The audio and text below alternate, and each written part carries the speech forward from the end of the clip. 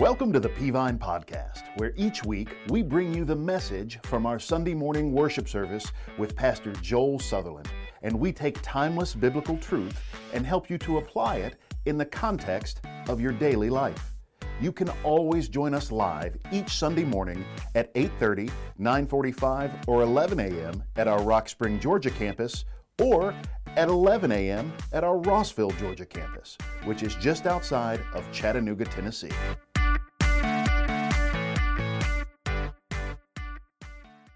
Hey Peavine, we're so glad that you're here today, and of course Rossville, great to see you if you're joining us online.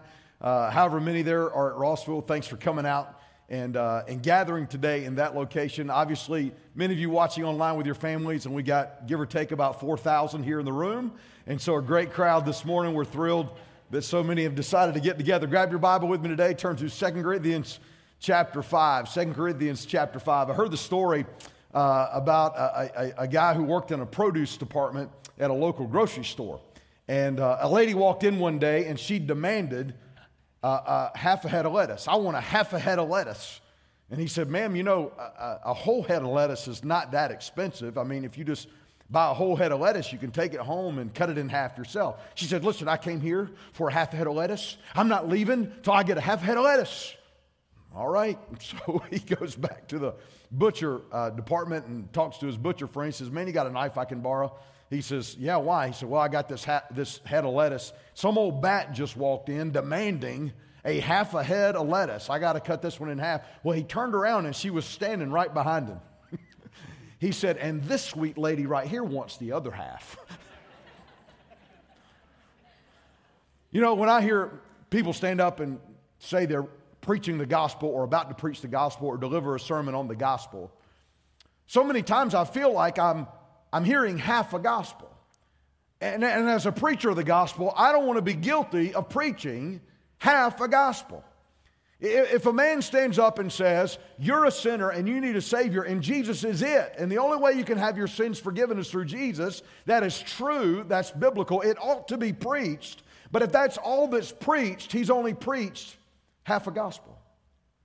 If a man stands and says, listen, there is a hell and there's a heaven, both are real, and the only way to get into heaven is through Jesus because of what he did on Calvary, that's true, that should be communicated, yes, but if that's all he says, he's only preached half a gospel. You see, the part of the gospel is, yes, that you're a sinner, you need a Savior, the only way to get to heaven is through Jesus, you got to have your sins forgiven, all that is true. But the message of the gospel is not just that Jesus wants to save your soul. It is also that Jesus intends to change your life.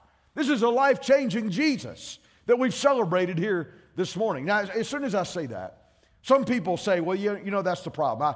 I have some things in my life that I've got to change and in order to come to Jesus. I've got some things I know that God doesn't approve of, and one day when I get those things straightened out, well, then maybe I'll give my life to Jesus. But to say I've got to get some things fixed and changed in my life in order to come to Jesus is like saying I got to get cleaned up so I can go take a bath. You don't change and then come to Jesus. You come to Jesus and he changes you. Then there's the other extreme that says, well, you know, Jesus loves me the way I am. And yes, he does. He loves you the way you are, but he loves you too much to leave you that way.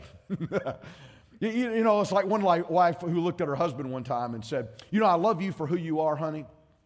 And who you are is somebody that better change real quick. I mean, it's not quite like that. Jesus has more in it for you than that. There are facts, though, about life change in Jesus. And so I want to really just talk today about the ABCs of the difference that Jesus makes in our life. Something real happens when Jesus comes in as Lord and Savior. Something real happens when someone is redeemed or converted or regenerated and becomes born again in Christ. And this passage in 2 Corinthians 5 talks about that. 2 Corinthians chapter 5, verse 14. Verse 14 is where we'll be. First of all, he says this, for the love of Christ compels us because we judge thus that if one died for all, then all died. And he died for all, that those who live should live no longer for themselves, but for him who died for them and rose again. Therefore, from now on, we regard no one according to the flesh, even though we have known Christ according to the flesh, yet now we know him thus no longer. Therefore, if anyone is in Christ, he is a new creation. Your version may say new creature. Old things have passed away. Behold, all things have become new.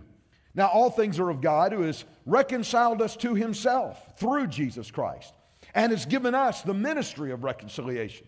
That is, that God was in Christ, reconciling the world to himself, not imputing their trespasses to them, and has committed to us the word or the message of reconciliation. Now then, we're ambassadors for Christ, as though God were pleading through us. We implore you on Christ's behalf, be reconciled to God. For he made him, God made Jesus, who knew no sin, to be sin for us, so that we might become the righteousness of God in him. Let's pray. Father, thank you for this time together. Thank you for all those that have gathered here and in Rossville and online watching right now. I pray that you would touch us, keep us from distractions, unfold our hearts to truth, and unfold truth to our hearts. And may we literally never be the same. And may we also be more excited than ever to share this amazing Jesus with those who need Jesus. We love you in Jesus' name. And all God's people said, amen. So several things change when you come to Jesus according to 2 Corinthians chapter 5. First of all, your affections change when you come to Jesus. Your affections change. When someone gets saved, there's a change in your affections. Go to verse 14 of 2 Corinthians 5. He says, for the love of Christ compels us. Wow, strong language. For the love of Christ compels us. Here's what Paul's saying. He's saying, listen, there's a love that clarifies my judgment. There's a love that influences my relationships. There's a love that guides my steps. There's a love that determines my decisions. There's a love that sets my schedule. There's a love that controls my life. You say, Scott, that's where I have a hard time with this Jesus thing. I mean, man, I can't imagine loving the things of God that much. I mean, I can't imagine having a love that's that strong for church. I can't imagine loving prayer that much, loving the Bible that much. I can't imagine loving right living that much. I can't imagine even loving Jesus that much. Well, this is where you've got it all wrong. If that's what you're thinking, see, you've got to understand that the love that compels us, the love that drives us, the love he's talking about, is not a love that you generate, it's a love that he creates. It's not a love that you work up, it's a love that he puts in. There's a difference. You know, some of you can't imagine maybe a love welling up inside of you that you didn't generate on your own, but you don't understand. Those kinds of affections, there are illustrations in real life. You're thinking, man, that would never happen in the real world. It's already happened in some respects in your life. I'll give you one illustration. I'll talk to the guys right now. Women, don't listen. Guys, do you remember when you thought, a time in your life when you thought girls were good for nothing more than a spitball target? Do you remember that time? Do you remember that phase? You were like fifth grade, whatever. You didn't like girls. Well, I know in fifth grade we did have times where we would like be boyfriend and girlfriend, or we were going together and that kind of thing. I get it. But we had priorities. If it really came down to holding hands or playing with trucks, it's Tonka time. All right? Y'all with me? And so, but you get a little bit older, and all of a sudden, things begin to change. Maybe you remember the time. I don't know. You were at recess with some of your guy friends that you were hanging out with at recess, and all of a sudden, Susie walks by with her golden ponytail swaying in the morning sun.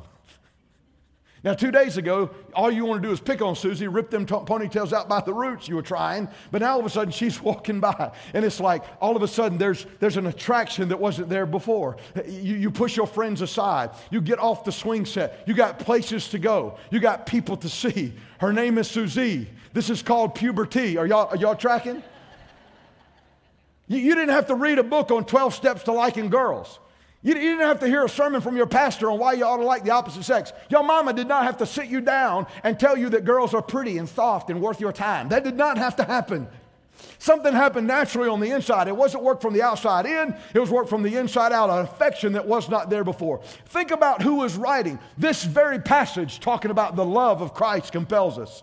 The Apostle Paul, he wasn't always the Apostle Paul. He used to be public enemy number one of the church, Saul. He had an affection for advancing the anti-gospel Phariseeism. He had an affection for throwing Christians in jail and signing off on their death. He had an affection for personal position and prestige. But one day on a dirt road to Damascus, he had a head-on collision with Jesus and he got saved. What happened to Saul? He became Paul. He became the man that would write most of the New Testament. He became the man that was the number one apostle for the church. He became the man that became the greatest missionary to ever walk the planet, and he took the gospel to the Gentiles, which is why Peavine even exists today. That man met Jesus and that man changed. What happened to Saul that would make the difference? What happened to him that would change his heart? What happened that would put a Niagara Falls gusher inside of his heart for the Bible and for Scripture, for the Holy Spirit, for the people of God that he used to persecute? Jesus happened to him, and Jesus made all the difference. He put a new affection in his heart, amen.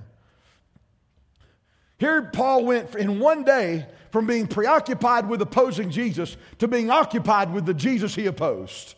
And that made all the difference. See, one thing that I've noticed in genuine salvation experience, when people are really saved, they give their heart to Jesus, here's what you'll notice. They begin to love what they used to hate, and they begin to hate what they used to love. If somebody says, oh, I love Jesus, but they don't have time for prayer, they don't have time for church, they don't have time for holiness, they don't have time to share the faith, they don't have time for the things of God, something wrong.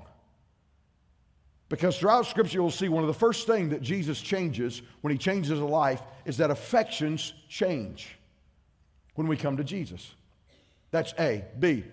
Not only do our affections change, but B, our behavior changes when we come to Jesus. Our behavior changes when we come to Christ. Go back with me to verse 15. Verse 15 says, and he died for all, that those who live should live no longer for themselves. Those who live should live no longer. By the way, the word live there means a manner of behaving and acting. That those who live should live no longer for themselves, but for him who died for them and rose again. You say, Scott, that's why I haven't received Christ. I can't imagine living for him, living for God. All my behavior aligning with his lordship and his kingship in my life and the word of God. I mean, man, I got some addictions I can't break. I got some friends I can't say no to. I got some temper I can't control. I got some mouth I can't clean up. Man, I can't imagine that kind of change. I can't change like that. See, again, you've got the focus on the wrong thing. It's not just that when you get Jesus, you get Jesus. It's that Jesus gets you. I heard the story one time about this guy. He swore he had the best hunting dog in the county. And somebody challenged him, said, you keep bragging on that dog. What makes you think you've got the best hunting dog in the county? He said, listen, when I'm in the woods with my dog, even if he's sight unseen, I can't see him. If he's trapped something, cornered something, treed something, he'll tell me what he's caught by the way he barks. He's got a different bark for every animal. One guy said, man, you're going to have to prove that. I mean, you've been hyping this for a long time. You got to show me. And the hunter said, come to my house. I'll show you. My dog's the best hunting dog in the county. So he went over to his house, and they went on the back deck, which the man's house backed up to the woods there. And the hunter sent his dog there into the woods. And so the dog goes into the woods. 10, 15 minutes later, they hear the dog barking. Barr, barr, barr. His friend looked at him and said, what's he got? He said, that's a squirrel bark. He's got a squirrel. The dog comes out a few minutes later, back to the porch. There's a squirrel in his teeth. His friend said, well, considering the number of squirrels there are in the woods, the chances are that's what he'd get anyway. Come on, man. Send him back. Let's try it again. Sends the dog back in the woods. A few minutes later, they hear this. Bah-hur, bah-hur, bah-hur. He said, what's he got? He said, that's a fox. He's got a fox. Oh, you'd be lucky if he's got a fox. Well, sure enough, the dog comes out of the woods 10 or 12 minutes later. He's got a fox in his teeth. The man says, you know what, Hunter, you might be right. You might have the best hunting dog in the county. Send him back one more time. And he sends the dog back in the woods. A few minutes later, he hears this. Barr, barr, barr. His friend looked at him and said, what's he got now? He said, nothing. Something got him. Hey, listen, the great news about the gospel, the great news about Jesus is not just that you get a hold of Jesus, but that Jesus gets a hold of you. And when the Jesus King of Glory gets a hold of you, you'll never bark the same again. Amen. Friend, Jesus changes a life. Look, listen, turn to the, oh, you don't even have to turn there. I'll just read it. 1 Corinthians 6:9. Listen to this. Do you not know that the unrighteous will not inherit the kingdom of God? By the way, the Greek for that means the unrighteous will not inherit the kingdom of God. That's what it means.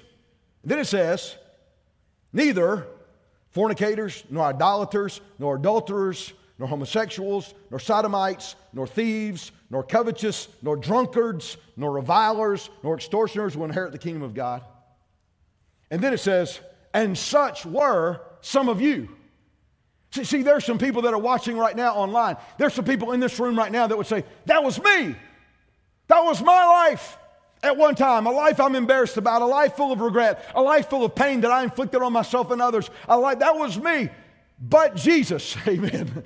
But God made the difference. Here's what it says. And such were some of you, but you were washed, but you were sanctified, but you were justified in the name of the Spirit of Jesus and our God. Hallelujah. But Jesus made the difference. I often preach area-wide crusades in some places, and I started using video testimonies in some of those services. And one of the ones that I found, I'm so excited every time I share it. It's about a missionary in the Middle East, undisclosed country, who was contacted by a Muslim to meet and talk about this message he'd been preaching. Now, the Muslim was not friendly. He was not excited. As a matter of fact, he was angry, and he was a bona fide, outspoken leader in ISIS.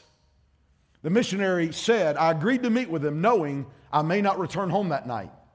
They met. They had an interesting conversation. The Islamicist was irate, and they exchanged. But the missionary stayed calm. He talked about Jesus, and they parted ways. Once again, the ISIS member reached out to him and asked to meet again. They agreed on a time and a place. And the missionary said, I knew it was unlikely I would live. He was probably going to come to kill me. But he decided to meet anyway. Between the time that they agreed to meet and they actually met, God spoke to that ISIS member in a dream and basically said, everything that missionary is saying is true. And under conviction of the Holy Spirit, that ISIS member met that missionary, admitted he was on his way to kill him till God had spoke to him about the truth of what he'd been saying, and he gave his heart to Jesus with that missionary. Today, that former ISIS member is one of the greatest evangelists for the gospel and is winning other Muslims to Christ in that country. It's amazing what Jesus can do. I've seen a video recently where somebody showed me a whole choir of singers, all of them men, and they're singing a praise song that you would recognize in this room. The interesting thing about this choir that I was watching as they lifted their hands and praised Jesus with tattoos all over their body and on their faces were 100% of them, all of them in that choir, were former members of a gang known as MS-13. Folks, I want you to understand that Jesus can do what no government program can do. Jesus can do what no police or government initiative can do or amount of money can do. Jesus can do what, listen, only Jesus can change a heart. And when you're looking around this nation with some of the cities on fire and everybody fighting over politics and mass, I'm telling you at the end of the day, the main thing and really the only thing that America needs is a change of hearts. And the only thing that can change a heart is the gospel of the Lord Jesus Christ. This Jesus that we sing and praise today. Amen. Do you realize that as one of the rare gospel-driven churches in Georgia and even America under the leadership of your pastor, that you are literally stewarding the spiritual smart bomb that could change the trajectory of a region, a state, or a nation, and it's called the gospel of Jesus. This same Jesus. Folks, I want you to understand, think about it. Think about who you get when you get Jesus. When you get Christ as your Savior, King, and Lord to live inside of you, you get the same Jesus that calmed the storm with a word. You get the same Jesus that walked on the water. You get the same Jesus that opened blinded eyes and healed lame legs. You get the same Jesus that resurrected Lazarus out of a 4-day grave, and he himself got up out of his own. He is the same Jesus. Don't water this down. Don't tame this lion. He is the same Jesus today that he was when this book was written. You mean to tell me that he doesn't have the power to calm your temper? You mean to tell me that he can't change your character, that he can't clean up your mouth, that he can't change your life? I'm telling you, he's Jesus. He is the expressed image of the living God and the creator of all things. Amen.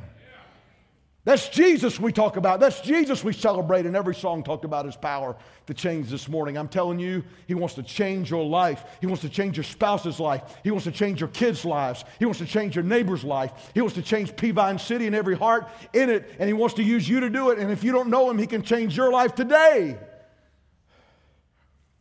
Why did you say, Scott, why did you just now say that He's the expressed image of the living God and the creator of all things? For two reasons. Number one, the Bible says it repeatedly. And number two, it has everything to do with the message. Because verse 17 is probably the definitive verse in the whole Bible about the power of Jesus to change a life. A lot of you memorized it in Sunday school. Here's the verse. Verse 17. Therefore, if anyone is in Christ, he is a new creature. The word there is translated creation. He's a new creation. I'm telling you, listen, if Jesus can speak the worlds into existence with a spoken word, if He can stand on nothing and create everything, He can put a new heart in anybody He wants to save. A new creation. And in case you misunderstand Him, He clarifies what He means. He's a new creation if He's in Christ. Old things have passed away. Behold, all things have become brand new. Now, a new creation. But I like the translation that some translators use where they say it's a new creature. You're a new creature. Now, here's what I've noticed about creatures. Every creature acts in accordance to its own nature and not the nature of another creature. Fish act like fish, not dogs and cats. Cats act like cats, not dogs or fish. Birds act like birds, not fish or cats or dogs. Every creature acts in accordance to its own nature. I heard a story one time about this guy who said his dog could talk like a human. I have a talking dog. So he goes to Hollywood. He says, you need to put my dog in movies. They said, why? He said, because my dog's a talking dog. Well, the Hollywood producer said, all right, I might put you in movies if he can really talk, but you're going to have to prove it to me. All right, I'll prove it. My dog can talk. Rover, how does this carpet feel underneath your backside? Rover said, rough. Rover, what is this on top of this ceiling, over this, on top of the building? What do you call that? Dog said, roof. Rover, tell the man, who is the greatest baseball player of all time? And the dog said, Ruth. Well, the Hollywood executive gets up from his desk. He walks around. He grabs the man by the collar. He grabs the dog by the collar, and he throws him out in the street. And the dog looked at the owner and said, maybe on that last question I should have said DiMaggio. But anyway. Why do we laugh? Because dogs don't talk. Every creature acts in accordance to its own nature. Oh no, Scott, parrots talk like people if they hear them long enough. Yeah, but listen, even that, he's acting in accordance to his own nature because it is the nature of parrots to mimic what they hear. Every creature acts in accordance to its own nature. And when you got saved, you got a new heart. You became a new creature. And as a new creature, guess what? You want to study the Bible. You want to live a holy life. You want to please Jesus. You want to walk in sync with His will. You want to. That new heart wants to. But here's what I found. We still have flesh, and sometimes that new creature can try to go an old way. And when you get a new creature to go an old way, we used to call it backsliding. Doesn't mean you lose your salvation, but what it means is you begin to adopt old ways of thinking, old ways of attitudes, old ways of operating. What happens is you're trying to get one creature to act like a creature it's not anymore, and when you get one creature to act like another creature, you got a miserable creature on your hands. You want to make a dog mad at you? Try to get him to moo like a cow. You want to get a cow upset? Try to make him do dog tricks. It don't work. Every creature acts in accordance to its own nature, and when you're a new creature acting like the old one you used to be, you're miserable.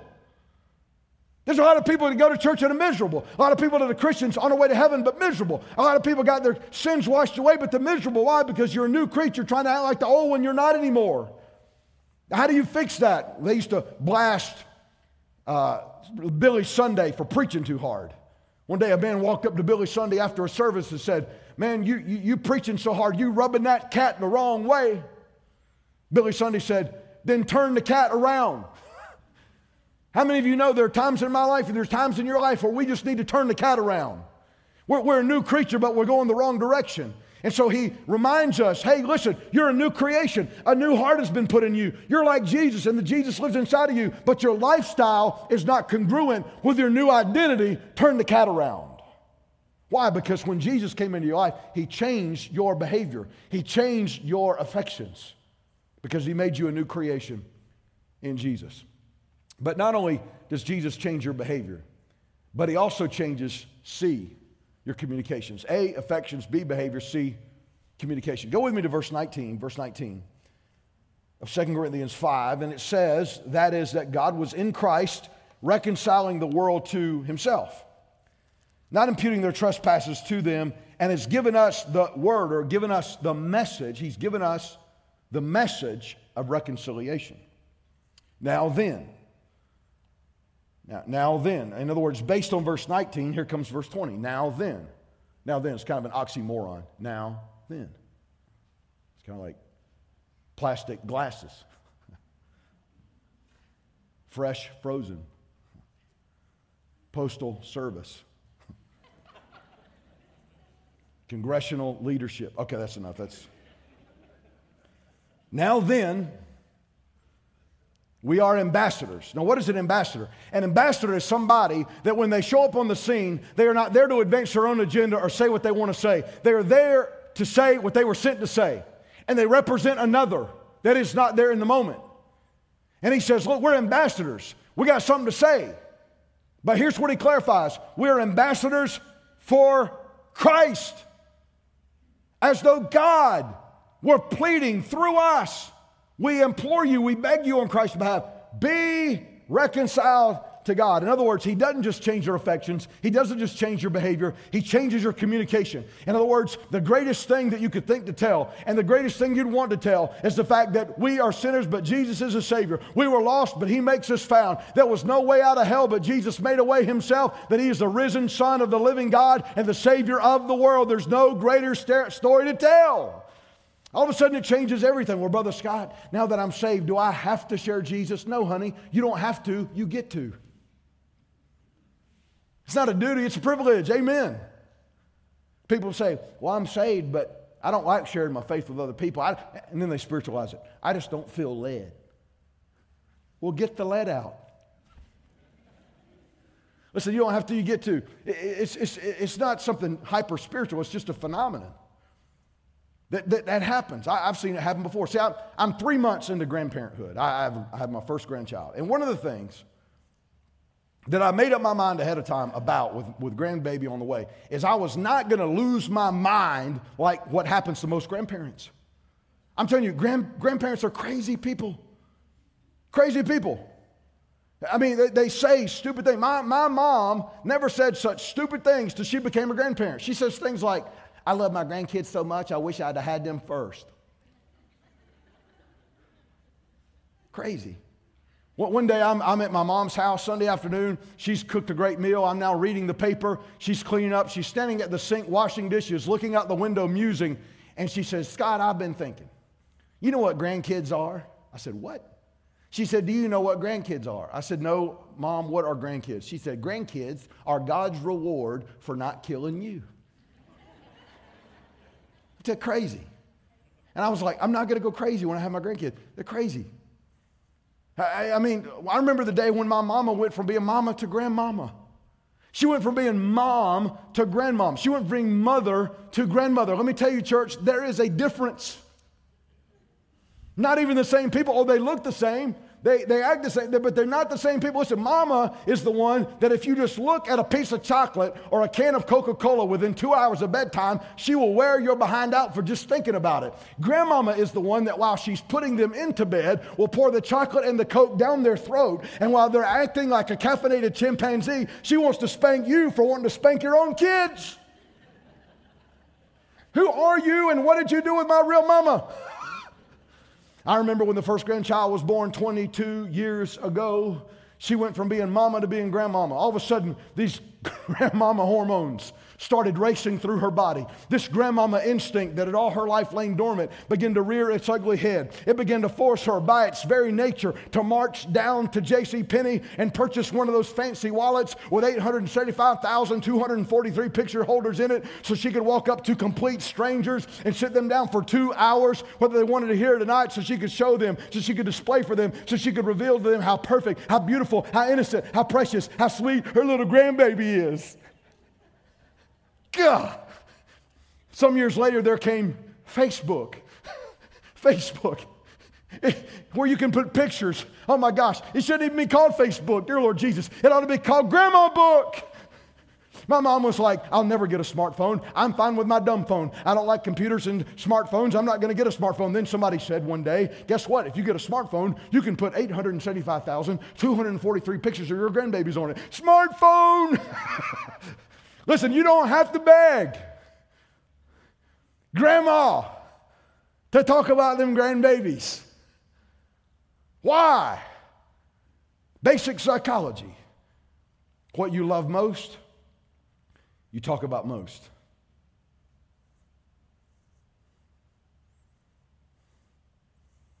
So when Jesus saves a life, communication changes. As a matter of fact, Jesus went so far in Matthew chapter 12 to say, for every idle word, men will give an account of it in the day of judgment. For by your words you'll be justified, and by your words you'll be condemned. Now, is Jesus teaching that you'll go to heaven based on what you say or don't say? No, not at all. As a matter of fact, that would be a works salvation. That is not what he's saying. What Jesus is saying is, you'll know them by their fruit, because out of the abundance of the heart the mouth speaks. He's basically saying this: you can tell whether or not somebody's going to heaven, or you can tell whether or not somebody's going to hell by what they will or will not say. So you don't got to, you get to. We got time to talk about Trump. We got time to talk about politics. We got time to talk about COVID and masks. Do we have time to tell people who need to know Jesus about how they can know Jesus? The Jesus that changes their affections. The Jesus that can change their behavior. The Jesus that can change and will change their communication. So, Scott, these are some radical changes. Yes, because we serve a radical Jesus. And he's still saving souls today.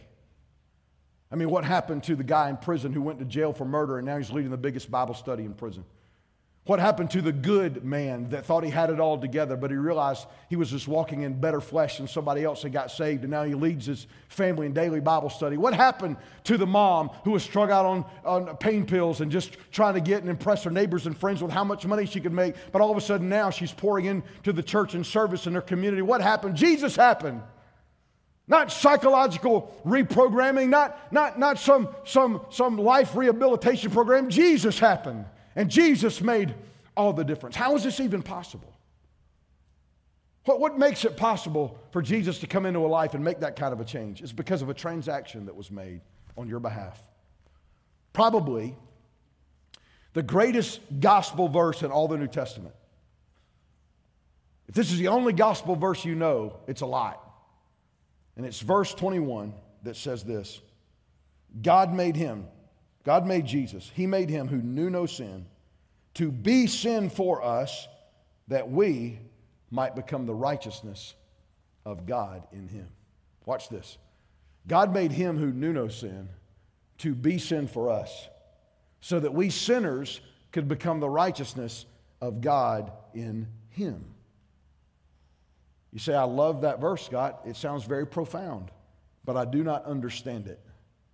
Let me give an illustration.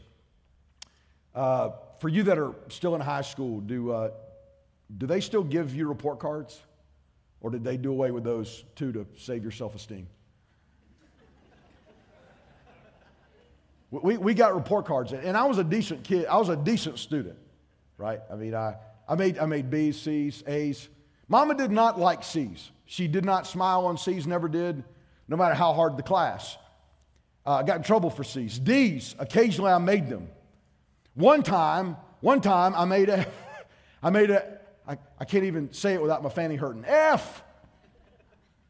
Son, I'm telling you, it was bad news when I got an F. I learned over time to make good grades. The bad grades weren't worth it. I got a report card every day. At the end of the quarter, I would get my report card. I would look at my report card to see how bad my whooping was going to be. I mean, how bad my grades were today. Sometimes I'd see A. A is good. Yay, I made an A.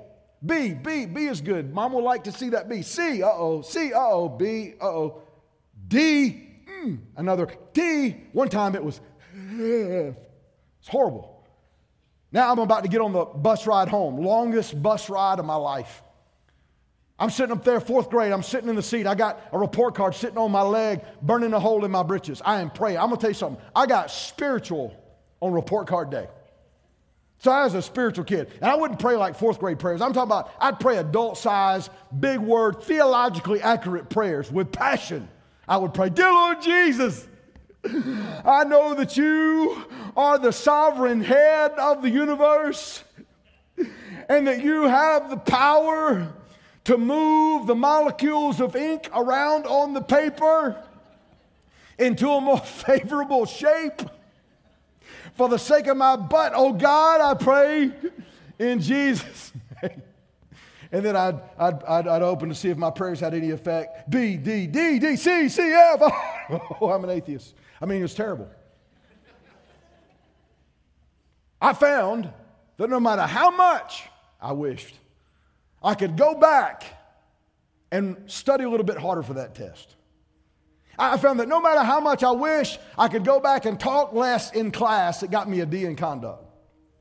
I found that no matter how much I wish I could live that quarter again, I would try harder. And I meant it. I was sincere. If I just had one more chance, I promise you I would do better. No matter how much that was really in my heart, I found that report card always did what it was bound by its nature to do. It always accurately reflected my effort and progress in the classroom to the eyes of my mama, who had to see it to sign it. Do you understand that on this earth, the Bible says every word, every deed, and every secret thing will be brought into judgment, Ecclesiastes 12. All have sinned and fallen short of the glory of God. If your life and mine was a report card, guess what it would say? Failing. We wouldn't make it in. Jesus, however, lived on this earth for 33 years, fully God yet fully man, and he never sinned one time. Not one thought out of turn, not one word that shouldn't have been said, not one deed that he wasn't supposed to do. 100% congruence with the complete perfect will of God. That's all Jesus ever lived. If you were to read a report card on Jesus' life, here's what it would say: A+, A+, A+, A+, A+. And by the way, that is the minimum that heaven requires for you to get in.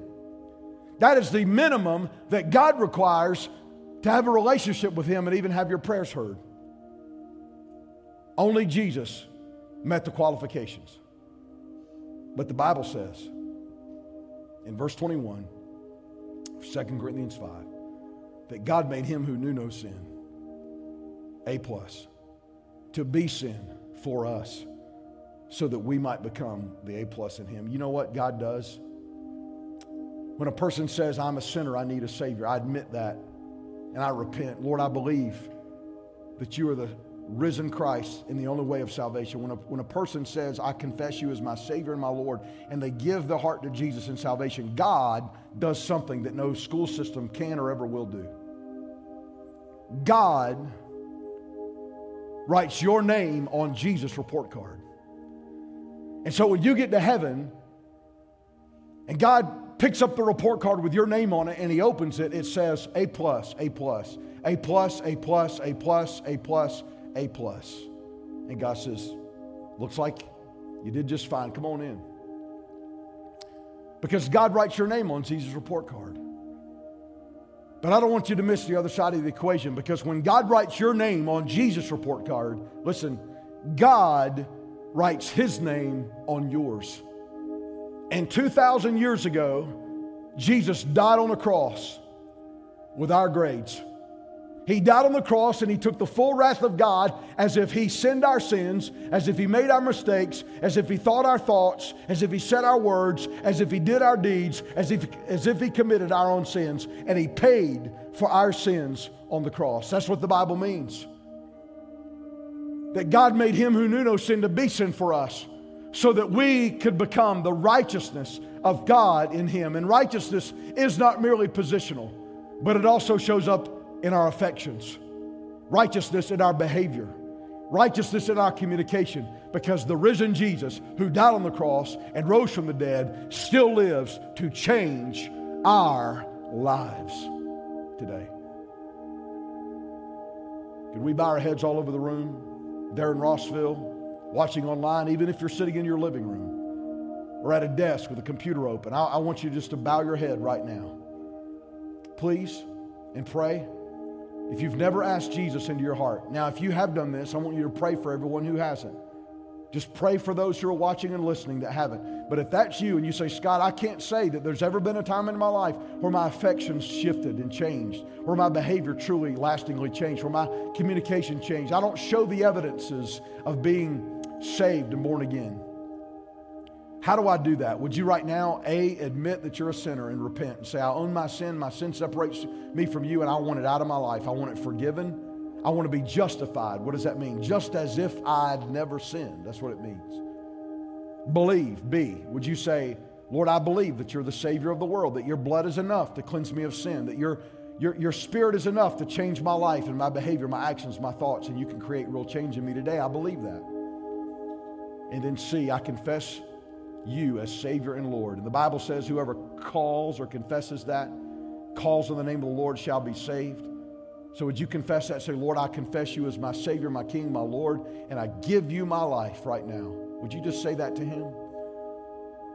I admit I'm a sinner. I believe that you're the Savior, and I confess you as my Savior and Lord right now. I repent and I put my life in your hands. And the Bible says that He puts you in Christ, and if anyone is in Christ, you're a new creation. You're a new creature. Old things have passed away. Behold, all things have become new. If you were to bring that sin up, Lord, do you remember what I did yesterday as a sin? God say, I don't even remember it. I'm putting it out of memory. I'm putting it into the sea of forgetfulness, never to be brought up again. Now, if you just prayed that prayer, I want you to text I did to 97,000. Just text I did to 97,000. And we want to make a record of your decision. A couple things. If you're isolated in your decision, I promise you the devil will beat you up. And he will do everything he can to fight that.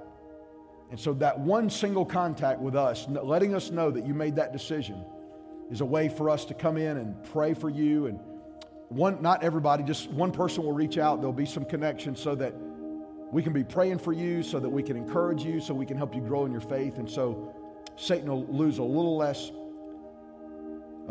of that battle as you'll know that a church is praying for you and standing in the gap for you.